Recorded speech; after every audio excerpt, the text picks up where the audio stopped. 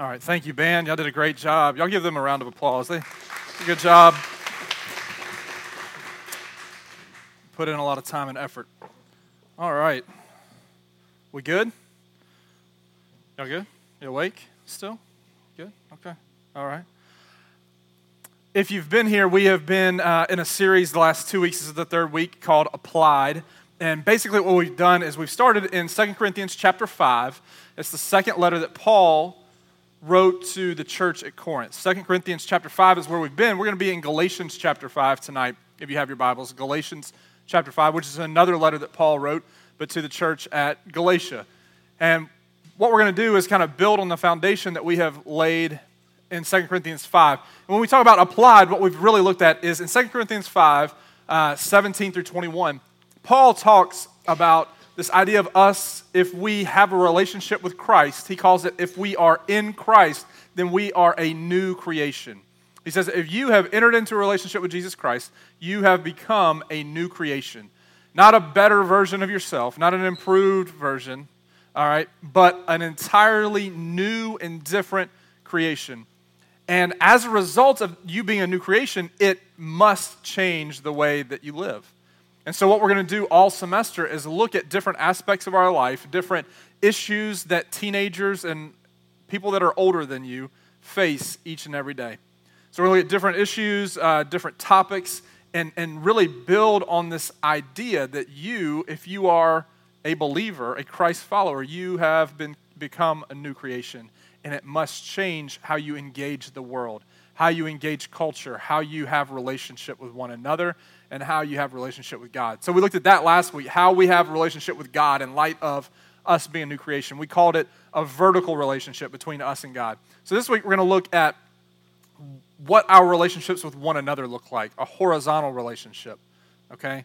You know what horizontal means, right? Kind of think of it left to right, right to left, okay, side to side. So we're going to look at this idea of how being a new creation changes how we have relationships with other human beings.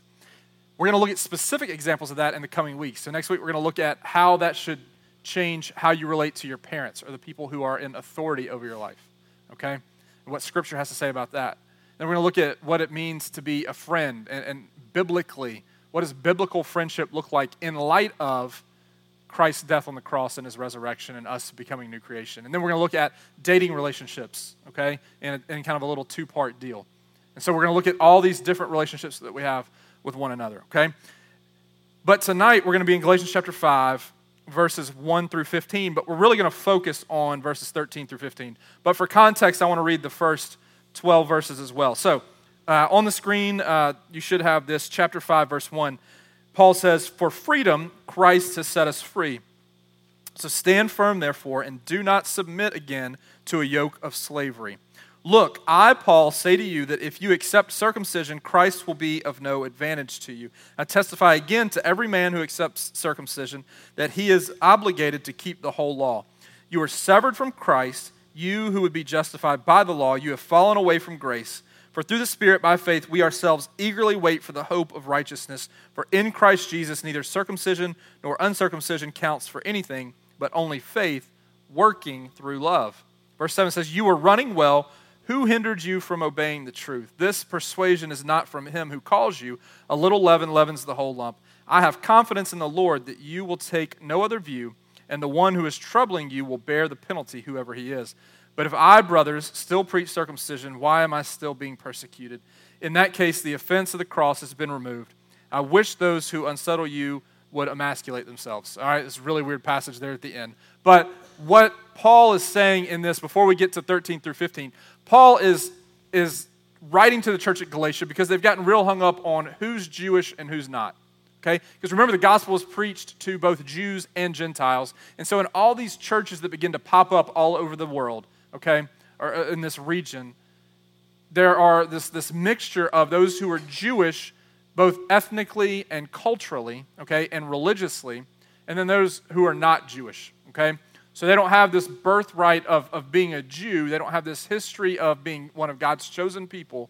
They are looked at as outsiders by the Jews, and Jews are looked at by the Gentiles as very legalistic and very regimented and sticking to the law, the Old Testament law. So there's this battle back and forth where Jews don't think Gentiles are worthy of the gospel, and the Gentiles don't understand the legalism that the Jews are experiencing. And so there's this battle back and forth inside these churches. And so Paul writes and says that circumcision, which was the sign of being Jewish, is the covenant that God made with Abraham, that circumcision is of no value for he who is in Christ. Which means that sign doesn't matter anymore because Christ has set us free from that. Okay?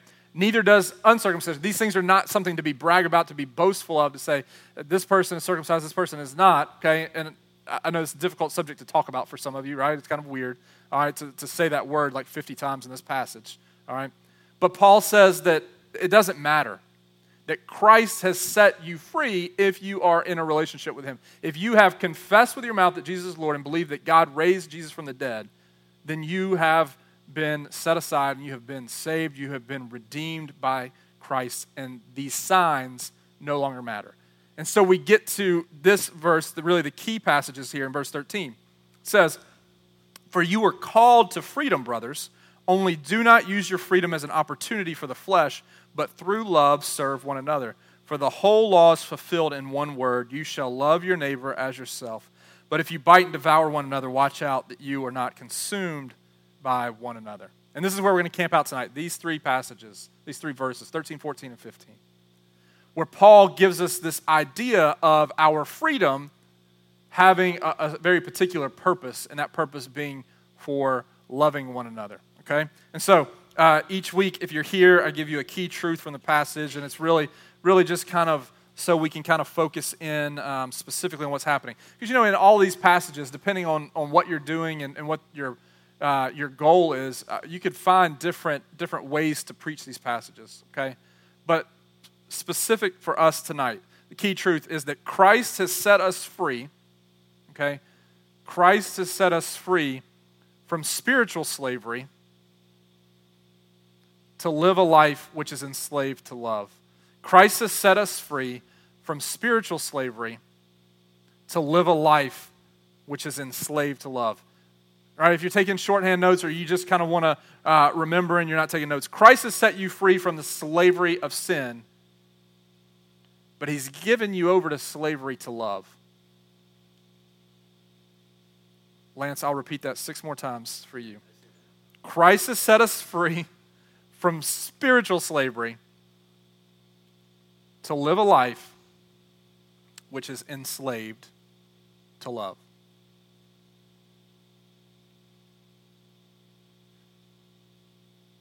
Smith and Daily Grace like to sing. Anybody know Caleb and Kelsey? As the husband and wife, they sing songs, they cover songs. They usually do mashups. They take like 2 songs. Sometimes they have nothing to do with each other and put them together. There's this song, No Longer Slaves. Y'all know this song, No Longer Slaves? I'm not going to sing it for you. Kayla sang it on a Sunday morning one time, I think.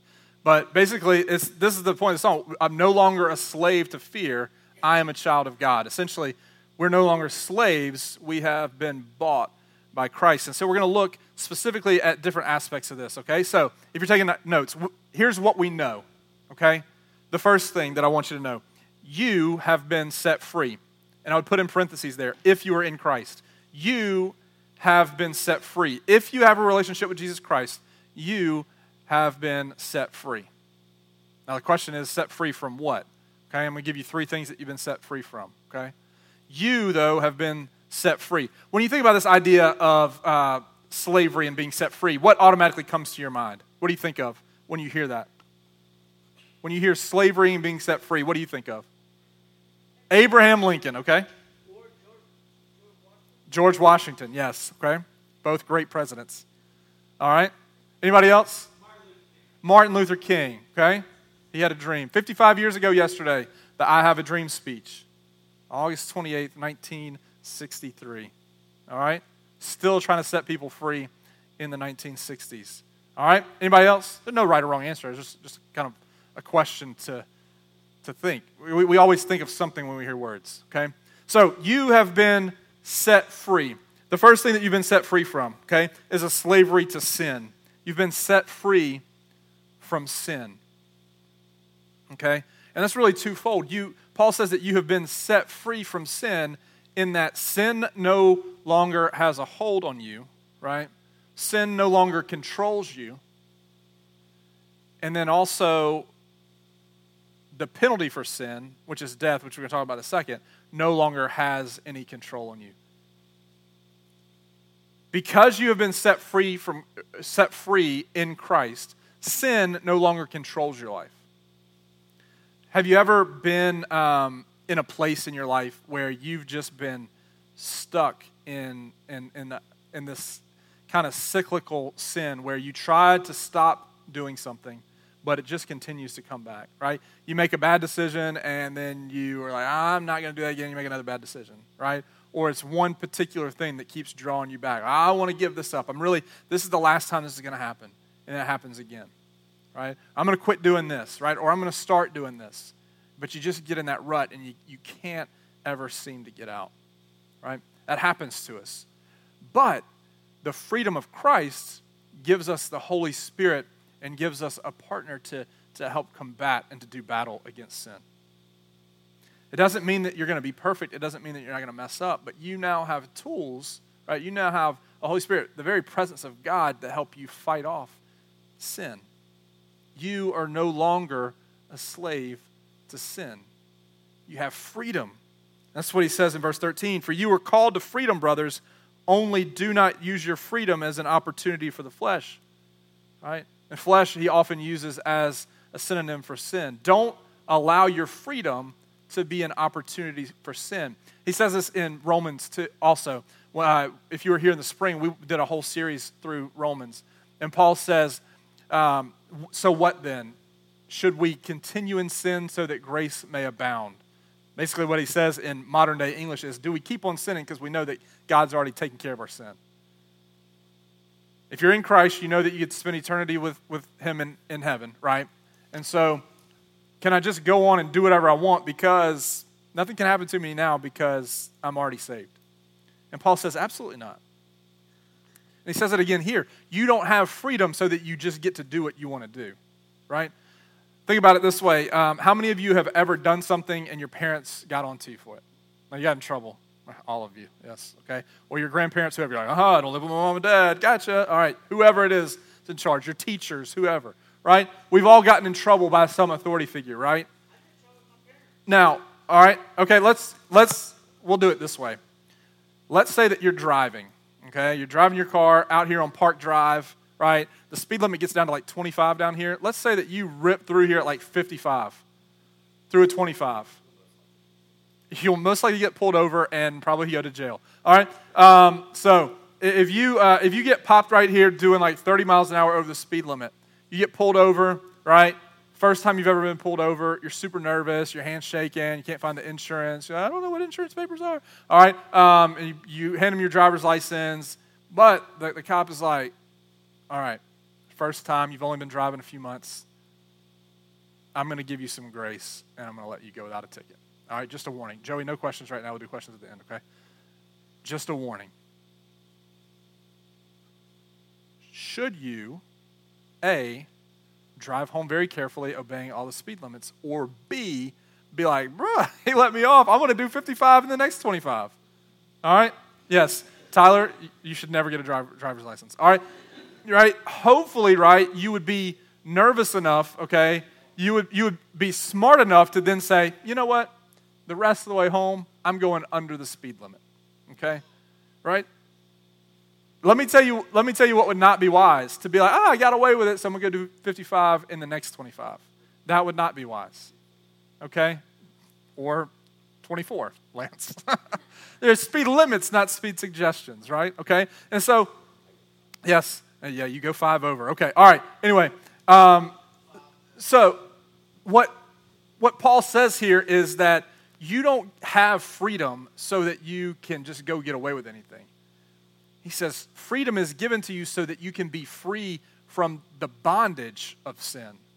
Sin has a chokehold on you before you're in Christ.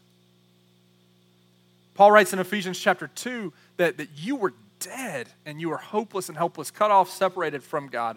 But because of Jesus, you now have a chance at freedom through the grace of the cross of Christ. So Paul here says, don't use your freedom to gratify the flesh or to continue in sin, okay? It says, so you're free from slavery to sin. You're also free from the law.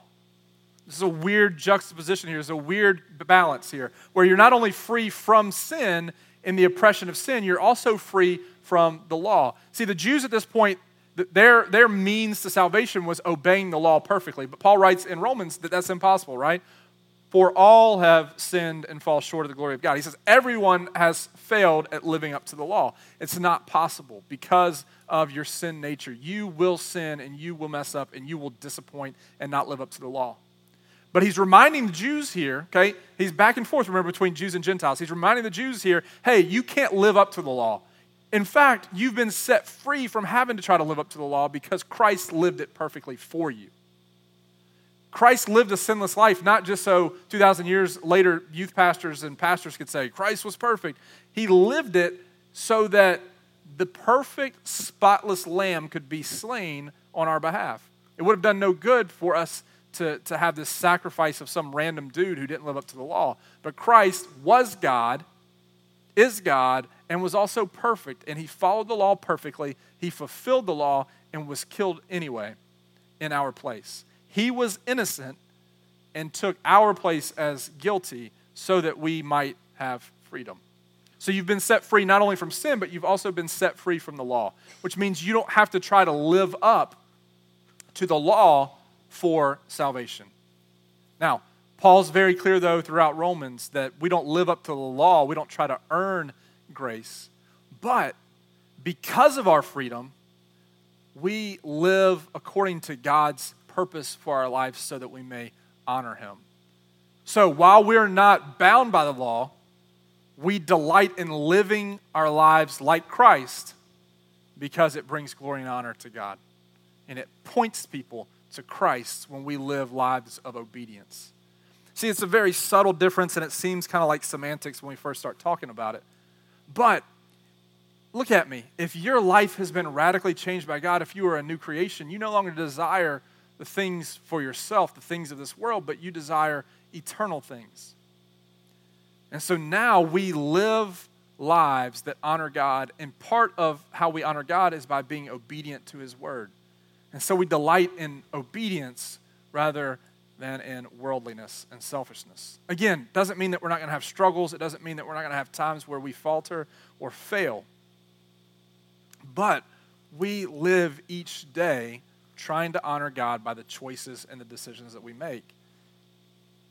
Because we're now viewing our lives and our purpose through the lens of us being a new creation, honoring Christ. So you've been set free from sin, you've also been set free from the law, and you've also been set free from death.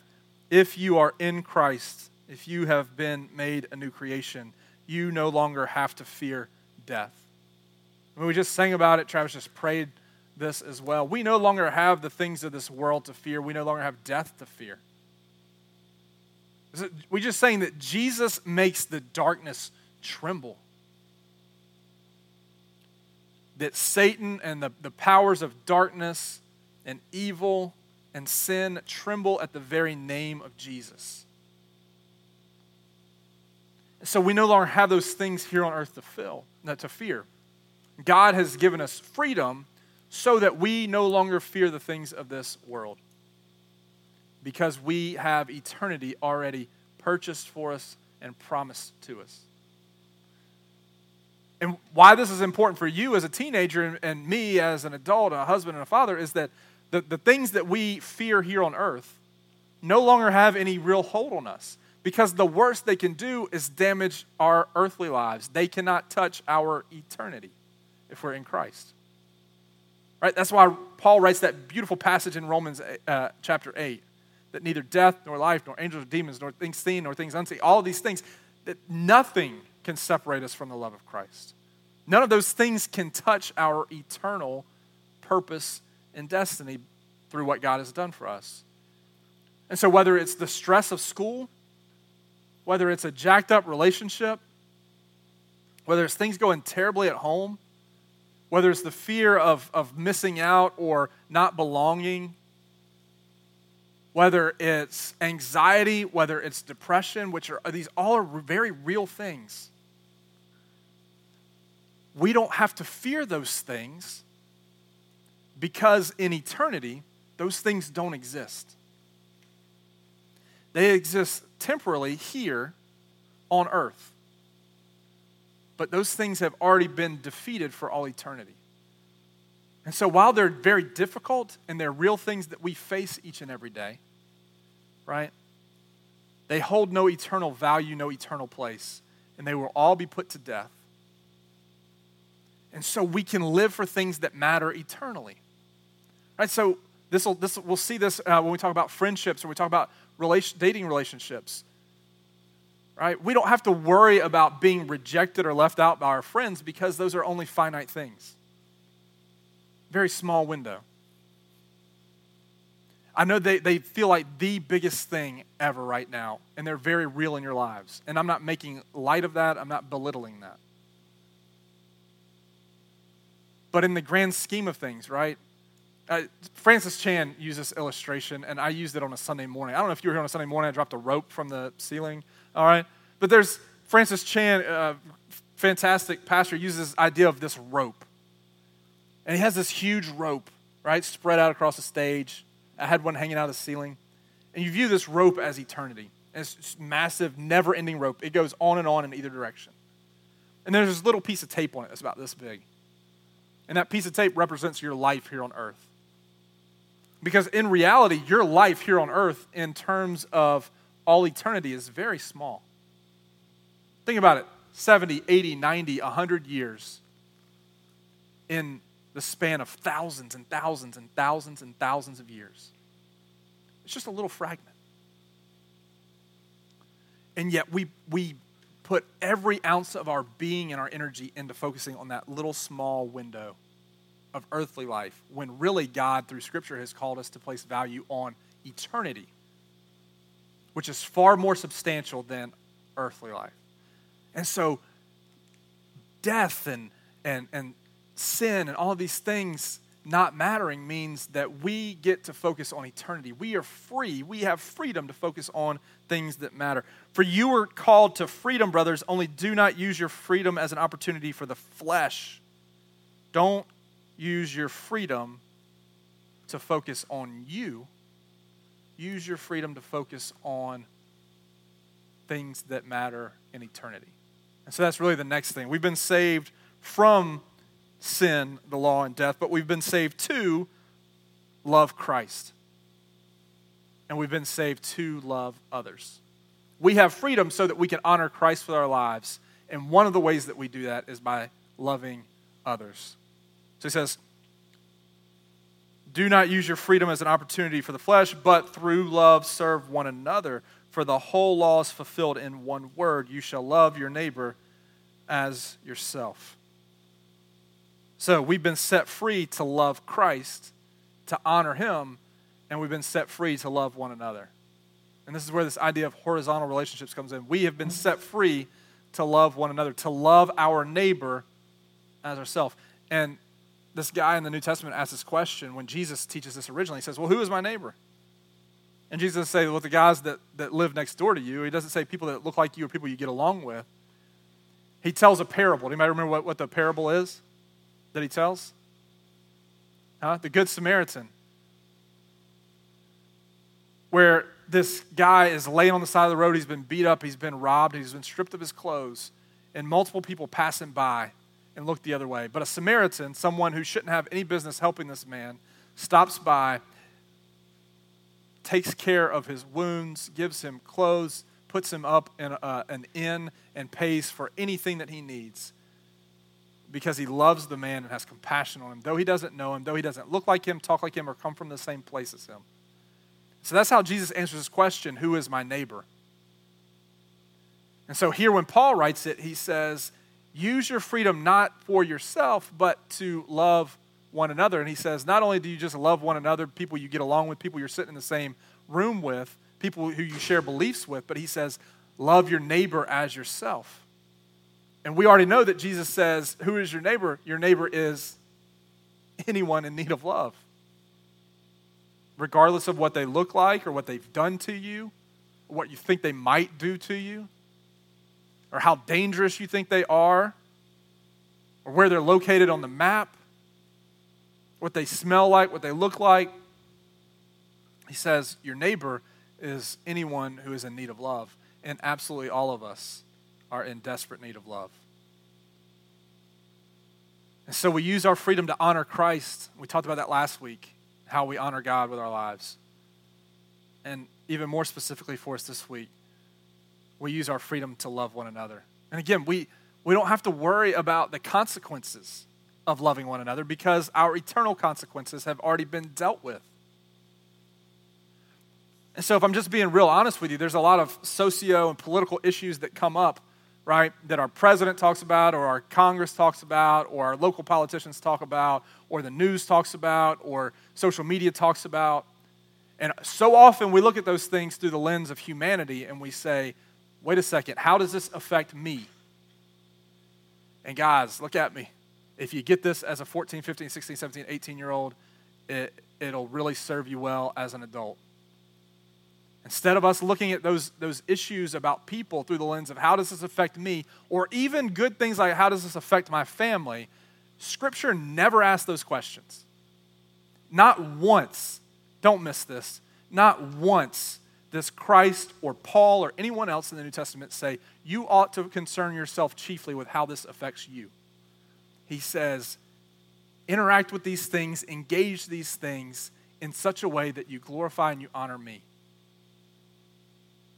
And so we begin to see all of these issues, and that's how we begin to address them and engage them. Not how does this affect me, but how can I engage this in such a way that it glorifies and honors God? How do I engage this in a way that I love and value people who are created in the image of God, and by doing so, I honor God in that way? How do I love my neighbor as myself in such a way that it points my neighbor back to Jesus? And so that's how we begin to engage all of these things through how we love one another and how we honor Christ in those decisions. And suddenly it's not a political issue anymore. It's a gospel issue. How am I engaging culture? How am I engaging people? How am I engaging the society around me? Hopefully I'm doing it through what Scripture says and honoring God in the way that I engage. Now, I can't tell you right this second how each social and political issue, how you have to do that. A lot of that has to do with you reading God's word and really getting to know Christ and know his heart. But just for general purposes, Scripture tells us that we engage things, that we engage people, that we engage events and issues, not from a fleshly point of view, not from how does this affect me earthly, but rather instead, how does this affect eternity? And how I honor God or how I love people. So, we've seen what we're saved from and what we're saved to. Now, our freedom comes with a purpose. And we've talked about this a lot already, but just to kind of fill in, and we've got about 7 minutes to cover the rest of this, and then the band's going to play another song. Our freedom comes with a purpose. My freedom is not actually about me. We just kind of covered that. We've twisted the whole point of the New Testament. Here's what we've done as preachers and teachers. We've made the New Testament about us rather than about Christ, right? And so how many of you have a literature class or an English class? You've talked about stories and writings. You know what a protagonist is, right? Okay, we make ourselves the protagonist of Scripture a lot of times, right? Or we make ourselves the main character, the focal point. When it's not the case, Christ is the focal point. Christ, the whole point of Scripture, from Genesis to Revelation and everything in between, points to Christ. And then we take what happens in Scripture, and then we have to apply it to us. We're not the focus of it. Christ is the focus of it. And so our freedom isn't simply about us. Our freedom has a purpose. And that purpose is for us to use our freedom to honor Christ and to love people. That's why we've been given the freedom. Not so that we say, oh, look at me. I got some freedom. Now I get to do what I want to do. Our freedom is given to us so that we can honor God, right? Again, we go back to the cross, right? I'm going to tell you a very biblical a biblical truth that we've lost because we've become so me-centered, right? The cross of Christ, okay, in part, okay, don't listen to me very carefully, in part was about us because it sets us free, right? Christ died because God loved us so much that he rescues us through the death of his son. But bigger picture, the cross of Christ brings glory and honor to God because what better way to show the world how incredible God is than to send his only son to die for sinful mankind. So, while we are the beneficiaries of God sending Christ to die for us, and we celebrate that, and we glorify and magnify God because he loved us enough to send his very own son for us, we also have to remember that God sent Christ in large part to point people back to him. Because remember, God could have done things any number of ways. He could have just said, I just want to save everybody. And poof, he can do that because he's God. He created us. He established everything on creation. He could have done like a lottery where, like everybody sits down in a big room and he's like, hey, under your chair there's a number. All the even numbers get to go to heaven. All the odd numbers go to hell. Right? He could have said, hey, it's just, if you do a lot of good deeds, and it's kind of like Islam, if your good deeds outweigh your bad deeds at the end, then you get to go to heaven. If not, then sorry, you should have done better.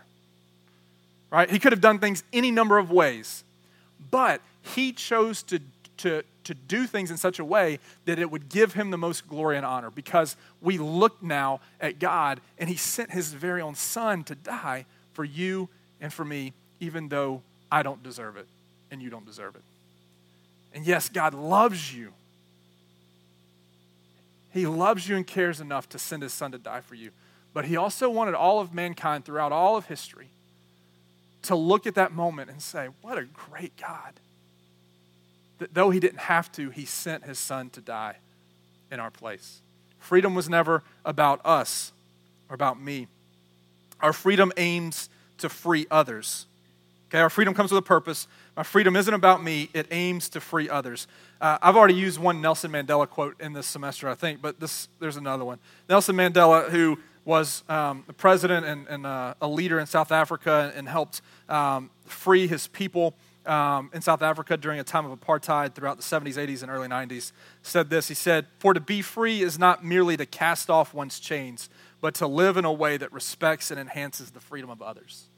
So Mandela, who comes out of prison and is elected president, he had been in prison for fighting. Basically, if you don't understand what happened in South Africa, you go and read about it, you get a lot more details. But essentially, a very white minority who had settled in South Africa was running the country, and everyone who was black, actual Africans in the country, had basically been oppressed, and there was a very small minority of white South Africans who had complete control and oppressed the black people of South Africa. And Nelson Mandela and others tried to lead an uprising. He was arrested and thrown in prison. He was given his freedom, and instead of using his freedom just to be free, he is elected president of South Africa and begins to try to help other oppressed peoples become free. And he says, freedom isn't just about having your own chains fall off. Freedom is about using your freedom to help advance the freedoms of other people. So the freedom that you and I have aims to help free other people. And in our case, we're talking about eternal freedom. We now use our freedom to point other people to the freedom that Christ offers. How selfish would it be of us to say, Christ, thank you for setting me free. I believe in Jesus. I have a relationship with Jesus. And now I'm going to spend the rest of my life not telling anybody about it. Right? That would be pretty messed up. So that's what Paul is saying here, and what Nelson Mandela said is that we use our freedom now to help other people find freedom. Freedom also magnifies the liberator, the person who set us free. We use our freedom to honor Christ. We've said all of this before, but this is our purpose. The one who set me free is the protagonist of the story. We've already said that. We live grateful lives in light of our newfound freedom. And what are a better expression of our gratitude than how we love other people and how we point them toward freedom? I read a biography earlier this year on Harriet Tubman. Y'all know about Harriet Tubman? Y'all learn about her in school, right? Surely. Okay? So, all right, Christian's like smiling. Yes, I learned about Harriet Tubman. Harriet Tubman is a hero not just in American history, but in world history? It is a very interesting question. So Harriet Tubman was born into slavery, actually. And she grew up in slavery, was separated from her parents and some of her siblings, then reunited with her siblings later. She married a fellow slave when she was in her late teens or early 20s. And in 1849, Harriet Tubman was able to escape slavery. She and some of her siblings that she was enslaved with had made a run for it at one point and got lost in the woods and turned back and went back to the plantation where they were being held in Maryland. But eventually in 1849, Harriet Tubman by herself escaped and followed the North Star to Philadelphia. And in 1850, the Fugitive Slave Act of 1850 was passed in the United States that basically said that any former slave that was caught, no matter where they were in our country, would be immediately shipped back to the slave owner, which held their rights, their property rights to that slave, and they would be re-enslaved.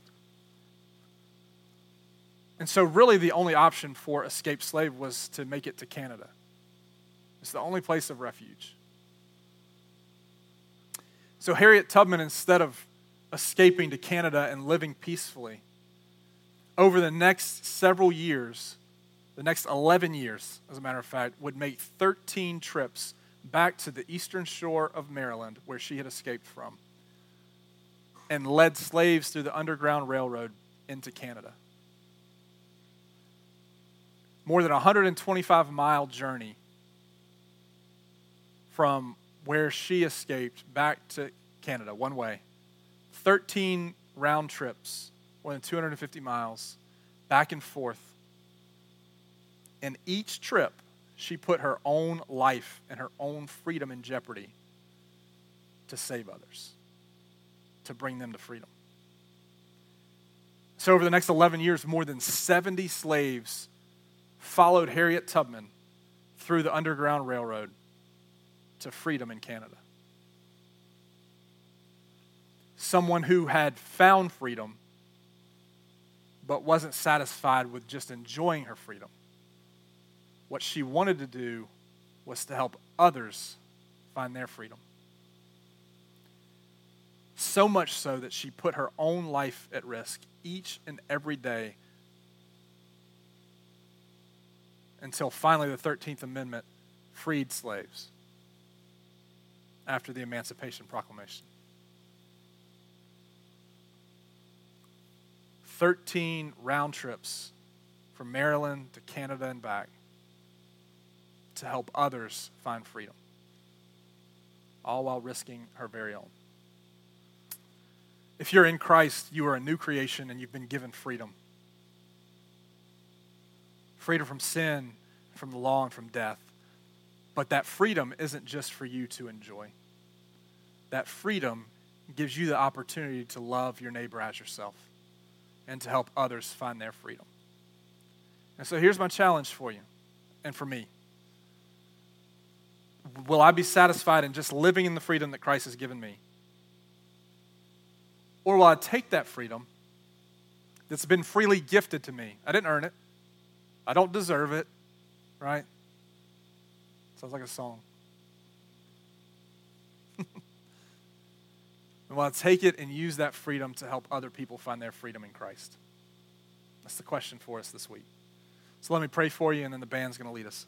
Father, God, I know that you have set us free if we are in Christ. God, you've made us a new creation, and God, you have given us freedom from this world and freedom to enjoy you for all eternity. God, yet I know that there are literally billions of people around the globe who don't have freedom. God, there are people in this world, God, who are still experiencing physical bondage here on this world, who are in real physical slavery, God, but there are billions who are in spiritual slavery. They're still slaves to death and to sin and to this world. And God, I pray that you would raise up a generation, God, who would be more concerned with pointing others to freedom than just merely enjoying their own freedom. And God, that as a result of the freedom that you've given us, God, it would compel us by the love that we have for you to love other people in the same way that you love other people. And God, that we would spend every moment of our lives pointing people to Jesus. Yeah, we love you and ask all these things in your name. Amen. Y'all can stand and sing.